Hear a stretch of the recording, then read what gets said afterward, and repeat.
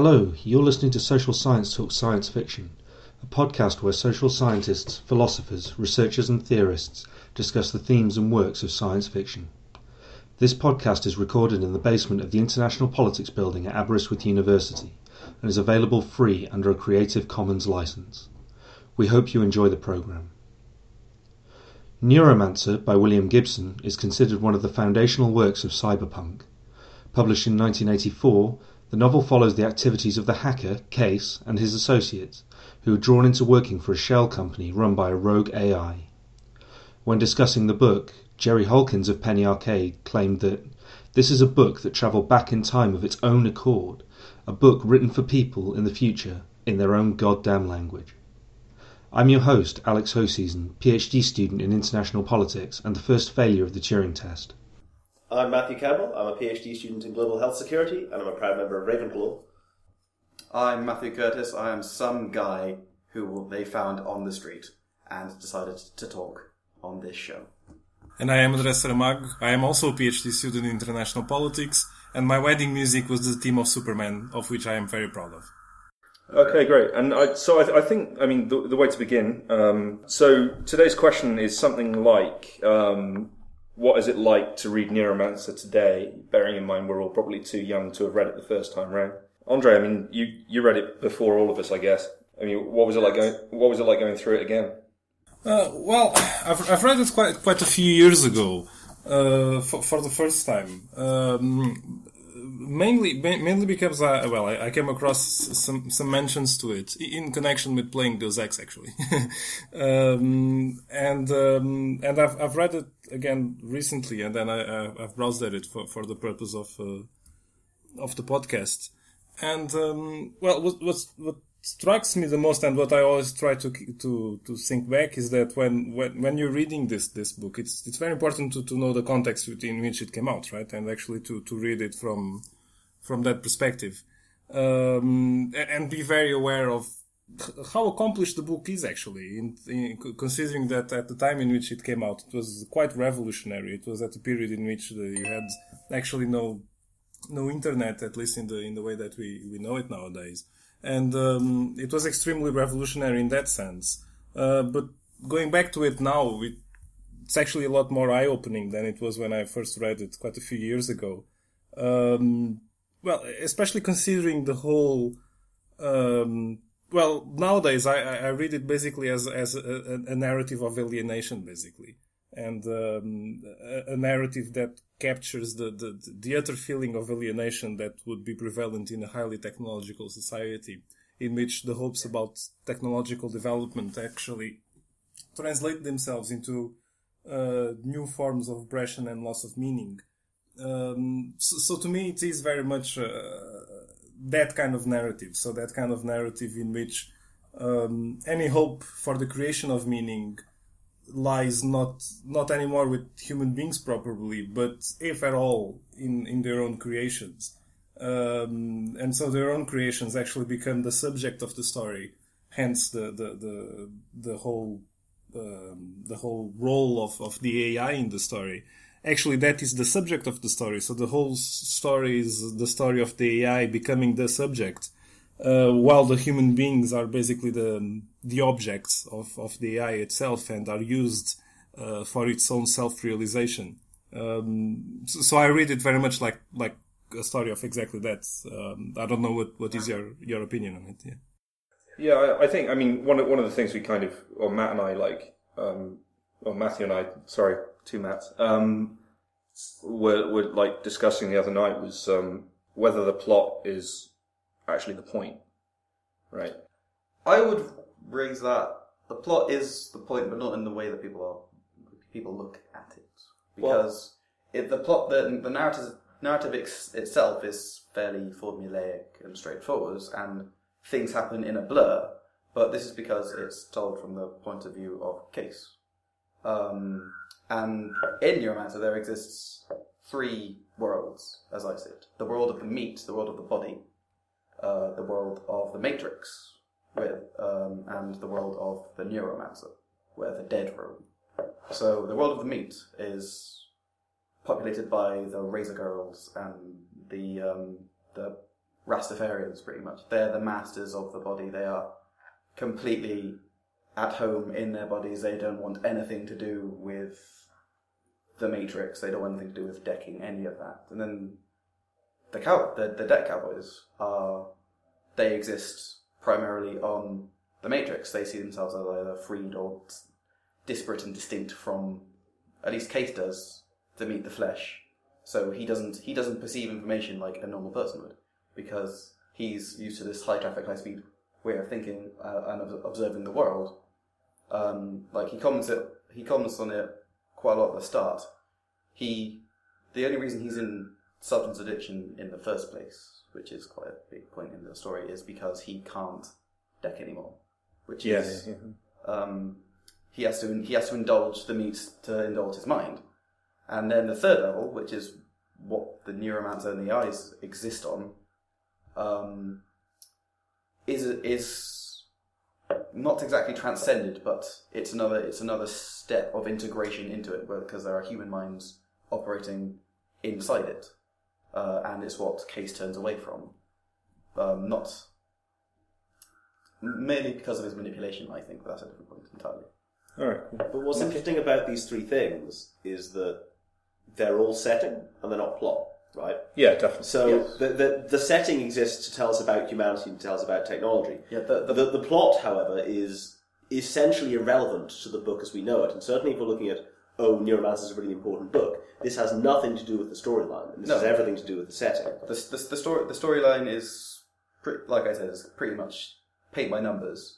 But you're not in it. You're not in it for. This isn't a book you read for the story. It's a book you read for the incredibly intensive and evocative images of the society they live in, of their world, and of the characters themselves. Because the characters themselves are incredibly colorful, well-read, well-developed people. You feel like they all have their own motivations, their own thoughts. And when they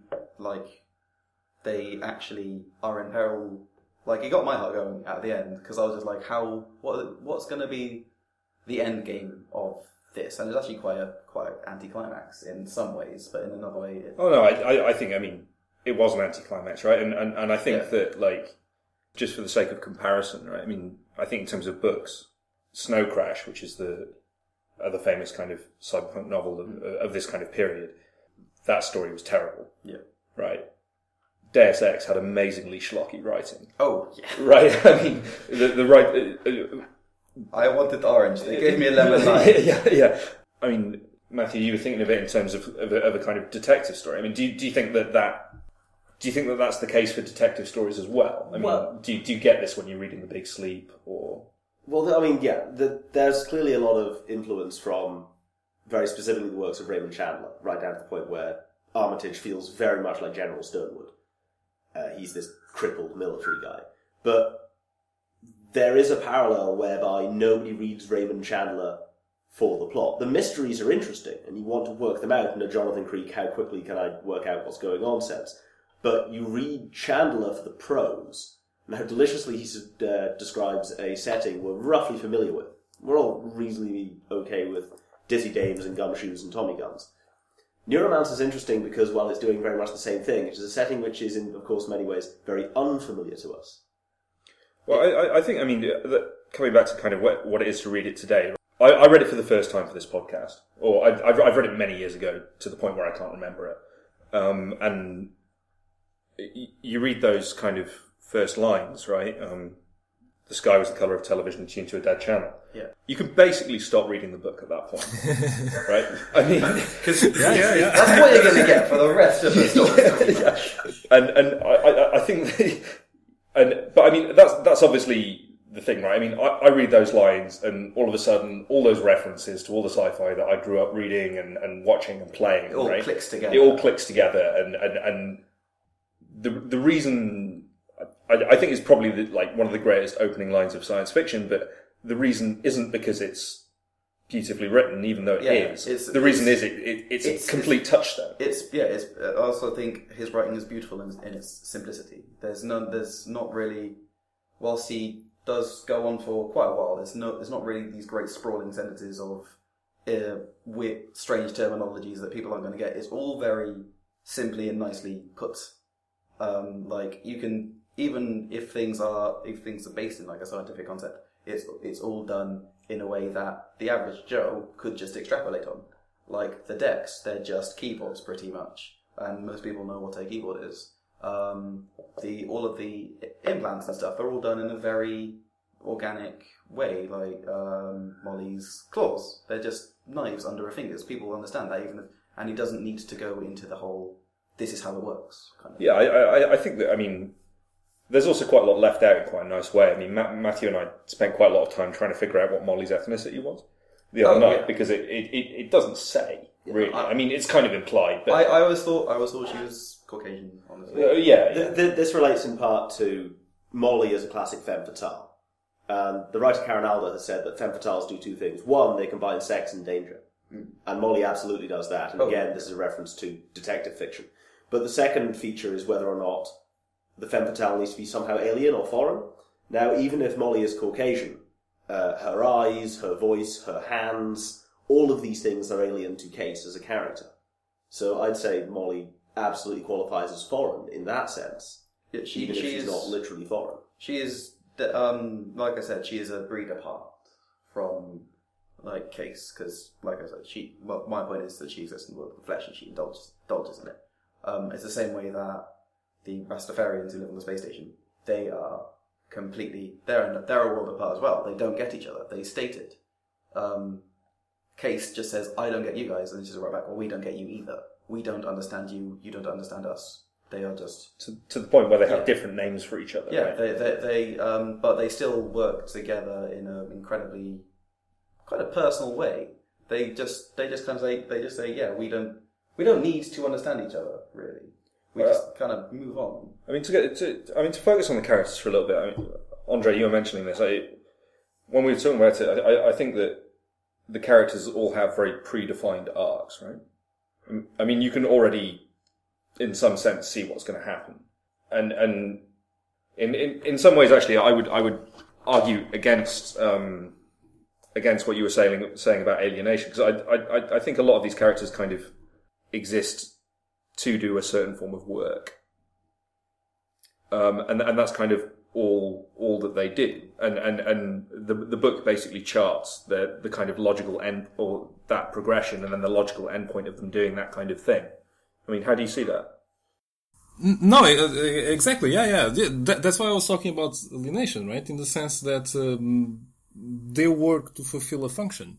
I mean, in terms of the plot, even at least as far as I've got it, each of them pretty much work to fulfill a function, and that function ultimately falls into this major plot that Neuromancer is creating in order to become. It is coming into being the AI, and all of the human characters are basically being used by this major subject, which is emerging out of the historical process, and the human beings themselves are just the means to achieve that. So I see them as fulfilling, and they are objectified by the AI, who in the end it calls itself a true personality.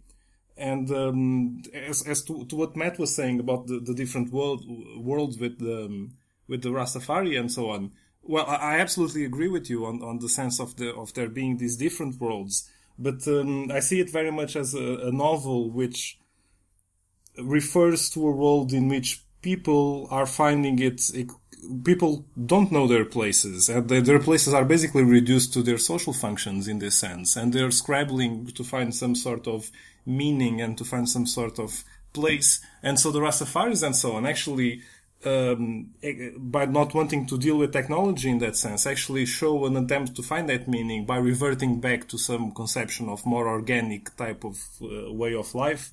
While the hackers on their part actually refer to a way of trying to find meaning through the internet and through their activities in the cyberspace. But actually, once you have, at the end of the book, once the AI becomes fully conscious, then you actually have a proper subject which is capable not of living according to the niche which is created socially, but of living according to its own self-established way. In the sense, this is extremely interesting because it is actually one of the first novels, as far as I know, to deal with the idea of singularity and with the idea that at a certain point in human development, it is the things that people do who start being the predominant, that the things that people create that start being the predominant force in history and not human beings themselves. Which is pretty much the same type of topic that you would find in 2001 Space Odyssey, for example. I don't know what you guys think about that. I mean, what is your opinion? I actually agree with that a lot. Like, there's an author called Neil Asher. He writes hardcore science fiction in a utopian dystopia. It's a very strange world, but it's a very compelling world where AIs run everything. The technological singularity happened, and they decided to take us along for the ride because they didn't want to be nasty. That was their reasoning. They just thought it wouldn't be very nice to kill us all. I wonder if, and this comes down to what sci-fi is as a genre, I wonder if we accept, and I'm happy to, that the idea of the singularity is when the creations in the story become more important than the humans. Yeah. The original sci-fi novel, Mary Shelley's Frankenstein, is a novel about a singularity, where the creation, which is far more famous than the Doctor, is the centre of the novel, and the humans are not. Yeah. Now, is that a fair interpretation of your argument, Andre? Yeah. I mean, that's an excellent point on your part, and that's what I was trying to get at when I was mentioning alienation. Exactly in this sense of the things that you do start predominating over you, and they themselves become the subject, and you become their object. Like the markets are the subject nowadays, and we are all the objects. So yeah, exactly. I would totally agree with you. But I would agree actually that is very much at the core of the feeling of science fiction in general. Actually, yeah, that's a good point. Back to Asher just because I like it. But the way the AIs deal with humans, because AIs are functionally just better than humans, they can change forms at will. They make the humans feel useful by assigning them tasks and going slower for the humans. That world is actually something I can see evolving from Neuromancer.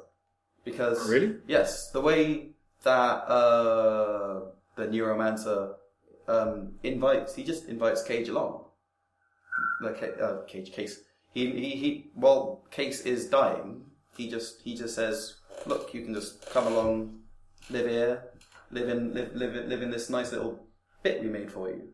It's like we didn't have to do it. They could have just killed him, but they decided to invite him to another plane of existence so he could continue on living and existing. But I think in some ways, I mean, that's kind of a stage beyond most of the book, right? Most of Neuromancer. I mean, because Neuromancer turns up only towards the end, really. He's the magical mystic MacGuffin man, is what he is. I think he's more than that, but he's actually the central driving force of the novel. He's what is being sought to be attained by Wintermute. And the way he doesn't because the way Wintermute is described is he is the go-getter. He is he's the one who makes things tick. Whereas Neuromancer is the artiste. He is not getting involved. He is the outside observer, and then he invites people into his observation. I think it's an important point to make at the moment that we've got no way of verifying that Andre is not an AI, right? Sorry? We've got no way of verifying that you're not an AI at this point. No. It's extremely likely. On a cybernetic level, he is now. Okay. Not a very complex one, but yes. Yeah. I think we're comparing Wintermute and Neuromancer, the point stands that very, very crudely on a surface level, Wintermute is all rationality. Yeah. And Neuromancer is all emotion, or all feeling. That's the world he creates. And so, what are we to make of Gibson's decision that this change in the world, this plot should be resolved by the merging of the emotional and the rational. Oh, I think it's done as a potential. It's deliberately left like that, so it doesn't tell us what happens because it's left to grow in the reader's mind. Because everything in the story is designed just to evoke things from the reader. Like, the characters don't actually matter in and of themselves. The plot doesn't actually matter. It's all just supposed to raise a question in the reader. I think that, I mean, there's a really interesting question here, right? And that is like, I think he actually does hint towards what happens afterwards, right? And what he does afterwards, the hybrid AI that we still don't know what to call, right? The Wintermancer Or Neuromute. That one big guy who's at the top of over there. Right. Well, he doesn't actually do anything, right? I mean, in the end of the book, Case asks him how things are, and he just says things are things, right? Yeah. And actually, he goes further than that and does the classic science fiction trick, right, of solving a problem somewhere and then going to find new ones somewhere else. Yeah. By talking to other AIs in space instead. Talking to alien AIs now. Which is, He's decided to go beyond us. Yeah, so I think that, we do have a hint of that. But, I mean, just to bring it back to kind of, rather than speculating beyond the book for a minute, I mean, I think there's a fair argument to say that most of the characters, or there's a large degree of characters, a large amount of characters in the book who aren't actually characters, right? Yeah, it's fair to say that. Well, the one that sticks out is Molly. She exists to be a sex fantasy for the male protagonist. Yeah. And it comes back to femme fatale. There are other terms you can use to describe her, but she exists partly because we, as the audience, presumed to be male. She's there to be a sex fantasy. And I didn't really see that as such. Because I agree that she could be she is fetishized. Like, that is a definite. But I think she's fetishized in the way that all the characters are. Because for one thing, she exists in a certain subculture. The Razor Girls, they are an established thing in the world. But they don't exist outside of the one character we meet. They don't, and that's the character the main protagonist has sex with. They don't need to exist outside of that, though, I think. Because the Neuromancer as a model, as a book, is designed to focus on the central group of characters rather than this grand expanse. It's why all of these. This is what happened. What happens in Neuromancer is actually a massive world-shaking event, but we don't see the context of it. All we see is how these characters go through and deal with each situation, how they see the world around them. But then we don't see how this affects the stock prices of the megacorps. Tysa Ashbrook. Yeah, we don't see how the media deals with it. We don't see how the street gangs deal with it. We just see through Case's eyes. I think you do to an extent. But I think there's kind of one of the strange things is, I mean, yeah, actually, it perhaps is Case's eyes. I mean, one of the things I was thinking about, and Andre will know this from there's a philosopher, the late Rick Roderick, who was a great public educator, but his argument, he made a great argument about Blade Runner and the scene where the replicant puts a nail through his hand. Yeah. And his argument about that, and I think it pertains very well to this book, is that the replicant wasn't doing that to feel pain. He was doing that to feel anything. Yeah. And which I find an absolutely fascinating thing. And I think that one of the weird things is that, especially with Case and a few of the other characters, but I mean, the only point at which he's described in prose which might make him seem alive is when he's high, right? Yeah. Right. And higher in the Matrix, I would say. Yeah. Or the combination of both. Or I think happy. He's only actually seen as happy in like a couple points in the story. The rest of the time, he's fucking miserable. Yeah. Well, I think that, I mean, but even when he's having sex, right? I mean, the sex is described in quite mechanical terms. Yeah. And Molly stops him touching her optics, which kills any intimacy. But I think this is partly a result of the way Gibson deliberately writes, in that the humans are described with fake words. So Molly refers to herself being wired a particular way, or in Burning Chrome, a character is said to have robotic-like movements, whereas the non-existent characters, the Dixie Flatline, Wintermute, and Neuromancer, and the Matrix itself, they're described with organic words. Often weather patterns are invoked to describe how the Matrix is moving. Yeah. So if the characters don't seem alive, I think that's a reflection of the fact that Gibson's deliberately playing with the distinction between what's real and what's unreal. It's the disassociation of the characters and the world. Yeah.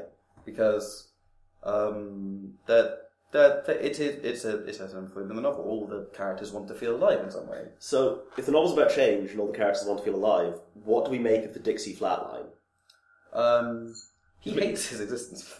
He's my favourite character. Yeah, he's great. I think that. I also really like Wintermute, how such a bastard he is. I mean, this comes back to Andre's point about I'm going to pitch in on. But Dixie exists purely to function now, right? He doesn't exist beyond the job of hacking, which the Flatline circuitry makes him do.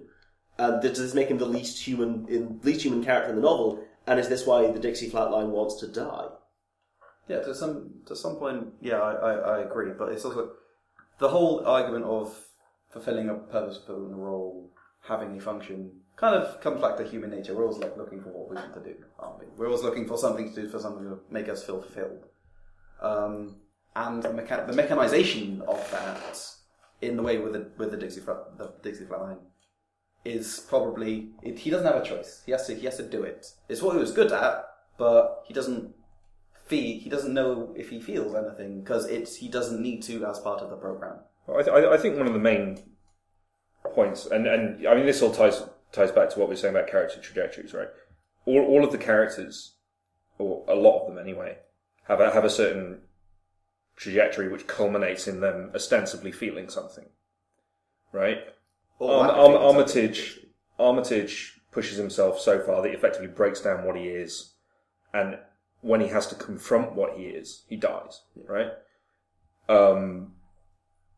Dixie existing purely for the great heist, right, or the great hack, or whatever crime allegory you want to put on it, dies as he's confronted with the greatest hack he ever performed, and it's ironically he gets to the point where even death doesn't matter. He dies 3 times, right? And it's only when he has that final, he's riding that amazing military intrusion countermeasure or whatever, into the server that he actually dies.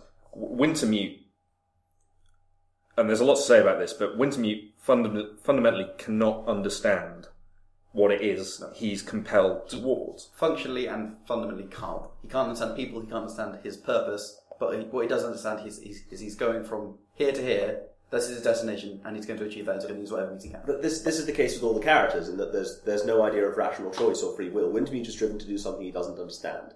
Dixie Flatline has no choice. Case will be once again crippled if he doesn't do what he says. Molly offers no explanation for what she does. She says, quote, "It's the way I'm wired," which isn't an explanation. And Armitage is a literal construct. I mean, this applies to all the characters, and surely the author's saying something about that. Well, I think actually the one exception, I wanted to ask you about this, Andre, because it's kind of a interesting point, bearing in mind what you kind of putting across as the grand kind of scope of the novel.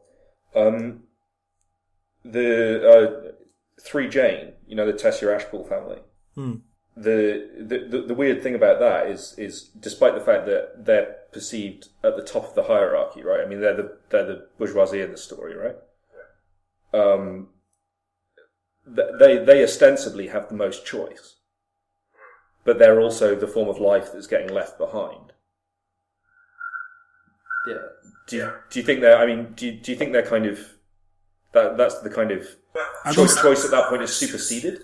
I don't. Well, I wouldn't say that they are the ones who have the most choice. Actually, no. No, I would say that if anything, they're the ones who are most dependent on the very things that they create. I mean, even the Rastafari, since they're not financially caught, they can go back to the body and go back to live a more organic life and cut ties, so to speak. While Jane and the capitalists of the story actually, yeah, no, definitely, they're caught in the very system that feeds them. they would cease to be who they are if they are not. So their choice is actually very arbitrary, and it can be choice over individuals, but over individuals in the sense that they can rule over others, but not over themselves or their life's conditions. So I would say that they're actually I would say that they're an expression of exactly the type of system that leads people to become objects instead of subjects, in the sense that they are apparently the most free of them all, but actually they're not. They're actually a life form which has necessarily to be superseded by their own creation. I was thinking about what you were saying, Alex, earlier, and what you were talking about the characters and so on. And I don't know what your guys' take is on this, but I always felt that there's a certain feeling of stagnation to the whole book. Oh no, absolutely. Yes. Things feel stuck, right? It's sticky. It's a standard Cyberpunk thing now. It is, but yeah, it's everything. Everything is tepid. There's no development. AIs aren't allowed to grow. They have a metaphorical shotgun to their head if they try to. The bourgeoisie, they are controlled completely by their lawyers, pretty much. It's stated in the book. Their law firm needs to know who's awake at any given time, when they're going to be awake, and when they're going next to sleep. That as the ruling class, they don't actually matter that much, apart from making appearances. The way that Free Jane reacts to Molly is incredibly indicative of this, because this is the first choice she's pretty much been given, in that she's only been able to work from the sidelines, for one thing, to corrupt her father's mind, and to basically play around with people's lives is the only way she can escape what she is. As in, just another clone, another product of this company, of this conglomeration. Yeah. Well, I think. I agree with what you're saying, Andre. I think what I was, referring to was kind of, they have the physical means, right? Yes. They have the money and everything else. Yeah. And they kind of end up in this, well, I guess in your sense, a kind of classical historical contradiction, right? Yeah, they're trapped. And I think one of the interesting things, particularly when they're going through the I've forgotten what it's called, but the Tessio Ashpool kind of compound. Yeah. Oh, the spokes. They're great big tree thing. Yeah. The language changed, and you get this throughout the book. So because you see it either from Case's point of view or Molly's point of view when Case is using the SimStim unit, right? So he sees through her eyes, and he gets annoyed when she doesn't look at things that he wants to look at, which normally computers. But some of the things that are described, particularly in the Ashpool compound, are things like a kind of beautifully carved wooden door that's just cut in half to fit. So you get all these kind of artifacts of a history that's never really mentioned, and those become the kind of points at which the world is kind of our world, or kind of maybe used to be our world, right? The time frame of the book I don't think is ever mentioned, is it? No, it's some point in the future, and they have laser guns and spaceships. This is actually one of the novel's secret weapons. Is the complete lack of a date or detailed technology has stopped it dating. Yeah, it's like we were saying earlier that it applies to any time period, because the issues and are reflected. It can be reflected in pretty much any society, or any human society. And because it leaves out, whilst the aesthetic is very 80s with all its neon, all of its PVC and leather and its mirrors, the actual content is incredibly universal. Right. So the other point is that, like most sci-fi, it's in some way reflecting the problems of a certain time, and this clearly comes out in urban crime or poverty, or Gibson's writing in the context of crippled Vietnam vets who aren't getting the support they need, and this is reflected in Armitage. But sci-fi's other point is to talk about the future, obviously, and so what is Gibson saying about the future? Is it a warning? Is it optimistic? I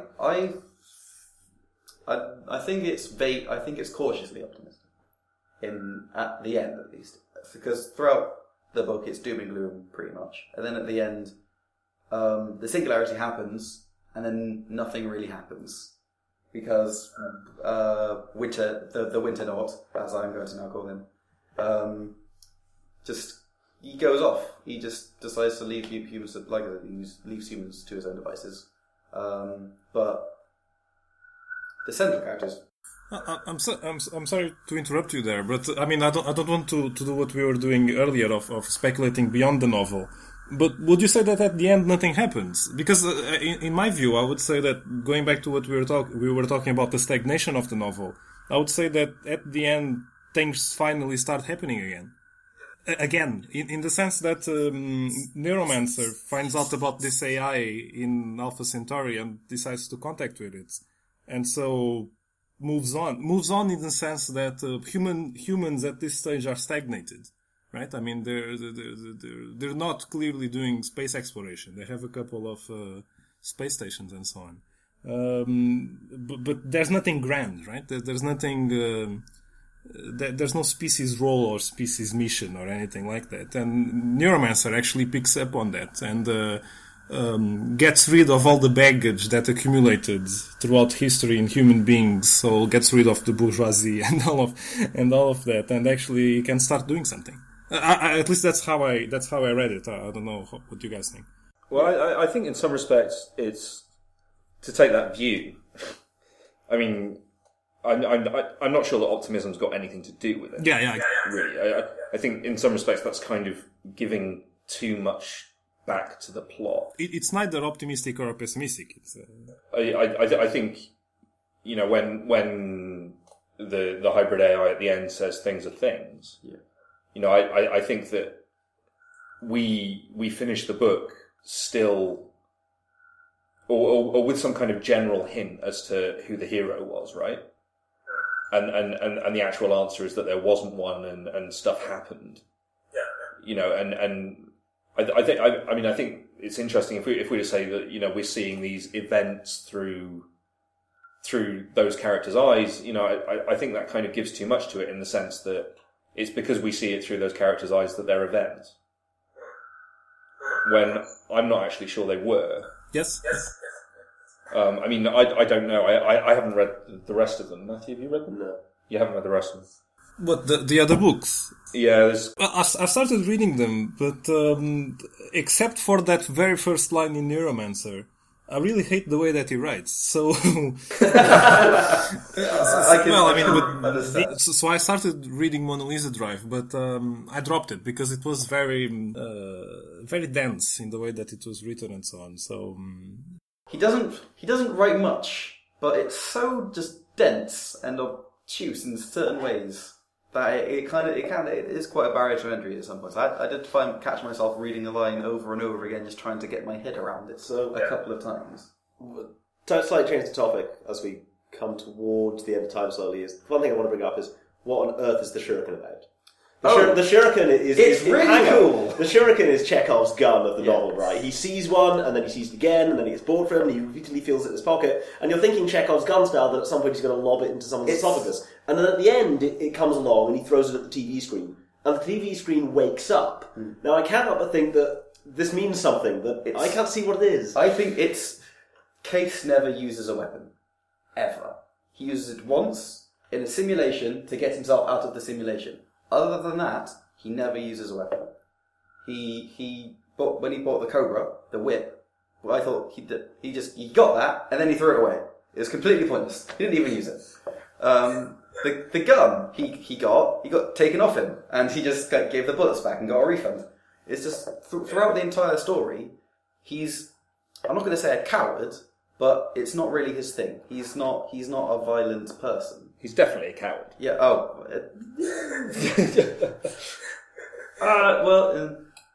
He's a little bit of a coward, but he never chooses to use a weapon. And when he uses the shuriken is like a constant reminder of that, because he first sees the shuriken when he thinks he's in mortal peril, when he thinks he's going to get his ass slaughtered by Molly.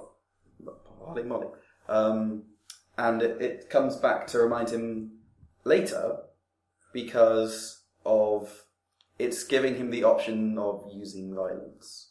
So at the end, he could have just chucked the shuriken into what's his face, guy who's sick. I can't remember his name. So Vieira. Vieira. Yeah, he could have just a shuriken right into his face, but he didn't. He chose to talk it out, and the throwing of the shuriken into the TV at the end kind of signifies that that's his outright rejection of it. It's just like.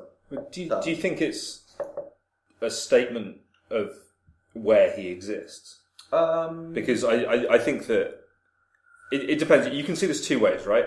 Either he's throwing the shuriken as an action, right? He's throwing the shuriken as a declaration, a conscious, or he's throwing the shuriken as a rejection, right?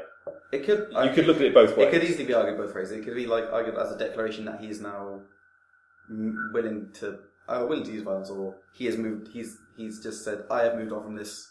I no longer need it," or a reject, as it that would be the rejection. Sorry. Well, I think. I mean, one of the kind of things of the story is that the characters have very clear ideas of what are and what aren't the right tools for them to be using. Yeah. You know, Molly knows that. She's not a techie. She's not a techie. You know, and I think she's. And you know, when it refers to kind of the tech that she's carrying around with her, like the SimStim unit, she's always a bit uncomfortable with it, right? And it mentions that several times.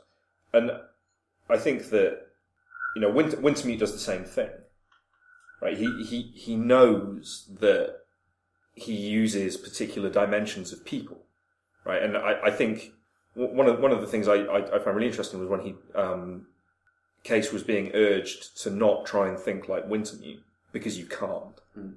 It's fundamentally different to you, and then, you know, shortly afterwards or shortly before, you have Wintermute manipulating this kid, right? And he kills the kid to hide the key.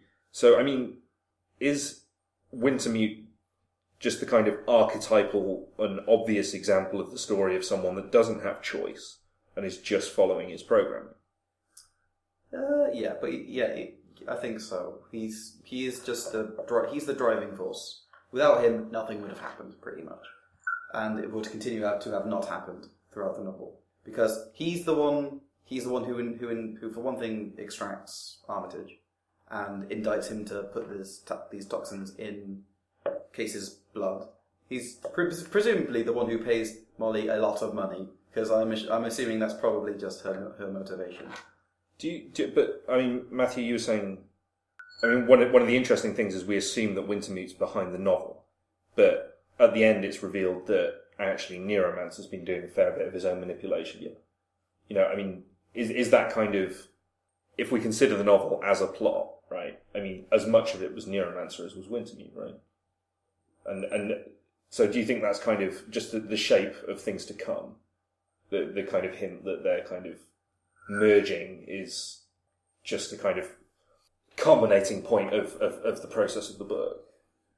I don't think that, because while the merging at the end is seen as this big thing, I don't actually think it's necessary to the book, right? I mean, is the book fundamentally changed by a mission failure? No. If 3Jane hadn't given them the password, the book remains roughly the same, and its message remains roughly the same. So I think that while it's the plot resolution, I think it's absolutely possible to put too much emphasis on the importance of the actual act of the merging of Wintermancer. It's the actions. It's the importance of the novel is the actions of the characters and how they deal with it the way through. Like, it's how Wintermute drives the plot, how Case goes against his models a couple of times, because Wintermute just say he doesn't like dealing with people. You go against all of these nice spreadsheets he made for you, and I think that puts it in a really interesting tension with, I mean, you just said, I mean, it's about the actions of characters and how they deal with it. I mean, it's not necessarily about how they deal with it, is it? It's just their actions. Yeah. The context of their actions isn't really that important in some areas, yeah. But going back to the point of Neuromancer manipulating people, it's always a lot. He goes for small things. He doesn't really push people in any particular direction. He just kind of dips in, goes whoop, and moves out again. He doesn't really. He's not a great force for change. He's merely facilitating it, if that makes sense. He's giving the potential for change, but he's not really just giving anyone a push. Whereas Wintermute is shoving people along, which is kind of why when they merge, it's a potentially great thing, even if we don't really see what happens apart from the Centauri area. Okay, cool. Well, I mean, just to kind of finish up, because we're running a bit low on time, although there's plenty to be going on. So the big question for everyone, Andre, you can start. Is it worth reading Neuromancer today? Yeah, absolutely. I think it is absolutely worth reading Neuromancer nowadays. I mean, always keeping a very, being quite aware of the time in which it was written and the type of things that it is addressing. But especially now with reading it again and reflecting on it from a, kind of informed by certain more philosophical perspectives and so on, I think it is very worth reading it today, and it's actually quite an informative book, and it actually speaks a lot to our present times in a very significant sense, not only in terms of the technology, because nowadays reading the book, some of the ideas for the technology might seem a bit out of date and very 80s, as Matt was saying.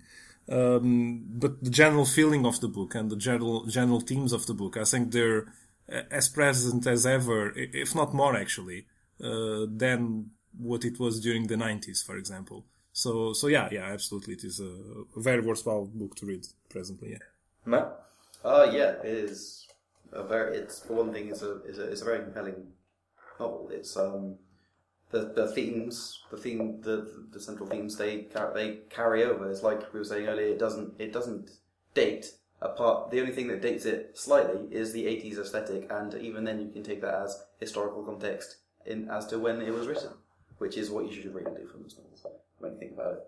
But yeah, it is honestly well worth a read. It'll raise some interesting questions. It'll present some incredibly evocative imagery, and it'll give you some good kicks, I think. Yeah. I think Neuromancer is absolutely worth reading, not least because its influence on what cyberspace and technology actually became is very real. And it's not just terminology like surfing, which Gibson coins, but you could argue that in the same way that Dragon of the Sea influenced submarine design, that Neuromancer, in a very real way, influenced the way that technology design went, as well as hugely influencing sci-fi as we went forward from Deus Ex and System Shock to The Matrix. Yeah, I mean, I'm not so sure about the connection, right? I mean, it's a connection that can never be proved, but I mean, there's an afterword in my copy of it where someone makes the argument. This is quite often an argument that's made with regard to NASA, right? Science fiction and NASA. And that is, people pick up a book and then they think, oh, that's really cool. And then they go and do it. I think it'd be interesting to see if we were to have a book like that now, whether someone would pick it up. And because I think these people who think, oh, it's really cool and then do it, also think, oh, it's really cool, and then they try to do it better. And so you get this kind of optimism in technology that Neuromancer is actively warning us against. Yeah. And I think that's a really important question. I mean, when we talk about what science fiction's for, then we have to deal in those categories of optimism and pessimism. Anyway, we're going to finish up there. It's getting dark. The night's closing in. Our reckoning is upon us. Yeah, the sea beams are glittering in the darkness over the Tannhauser Gate. Just quickly talk about all of the covers for Neuromancer are awful. They are all so bad. Like the one I bought is just a picture of a guy in specs with just like circuit boards everywhere. It hurts me. Well, of course, the classic one now, the reissue, is Molly's face, which she's white. Read Neuromancer, it's got a weird title, and there's a sexy lady in it. Look, she's got silvers where she guys are. Anyway. All right. Thanks very much for listening, everyone. And next time, it'll be Ursula Le Guin's The Dispossessed. Yeah. Cheers. Thanks very much. Bye.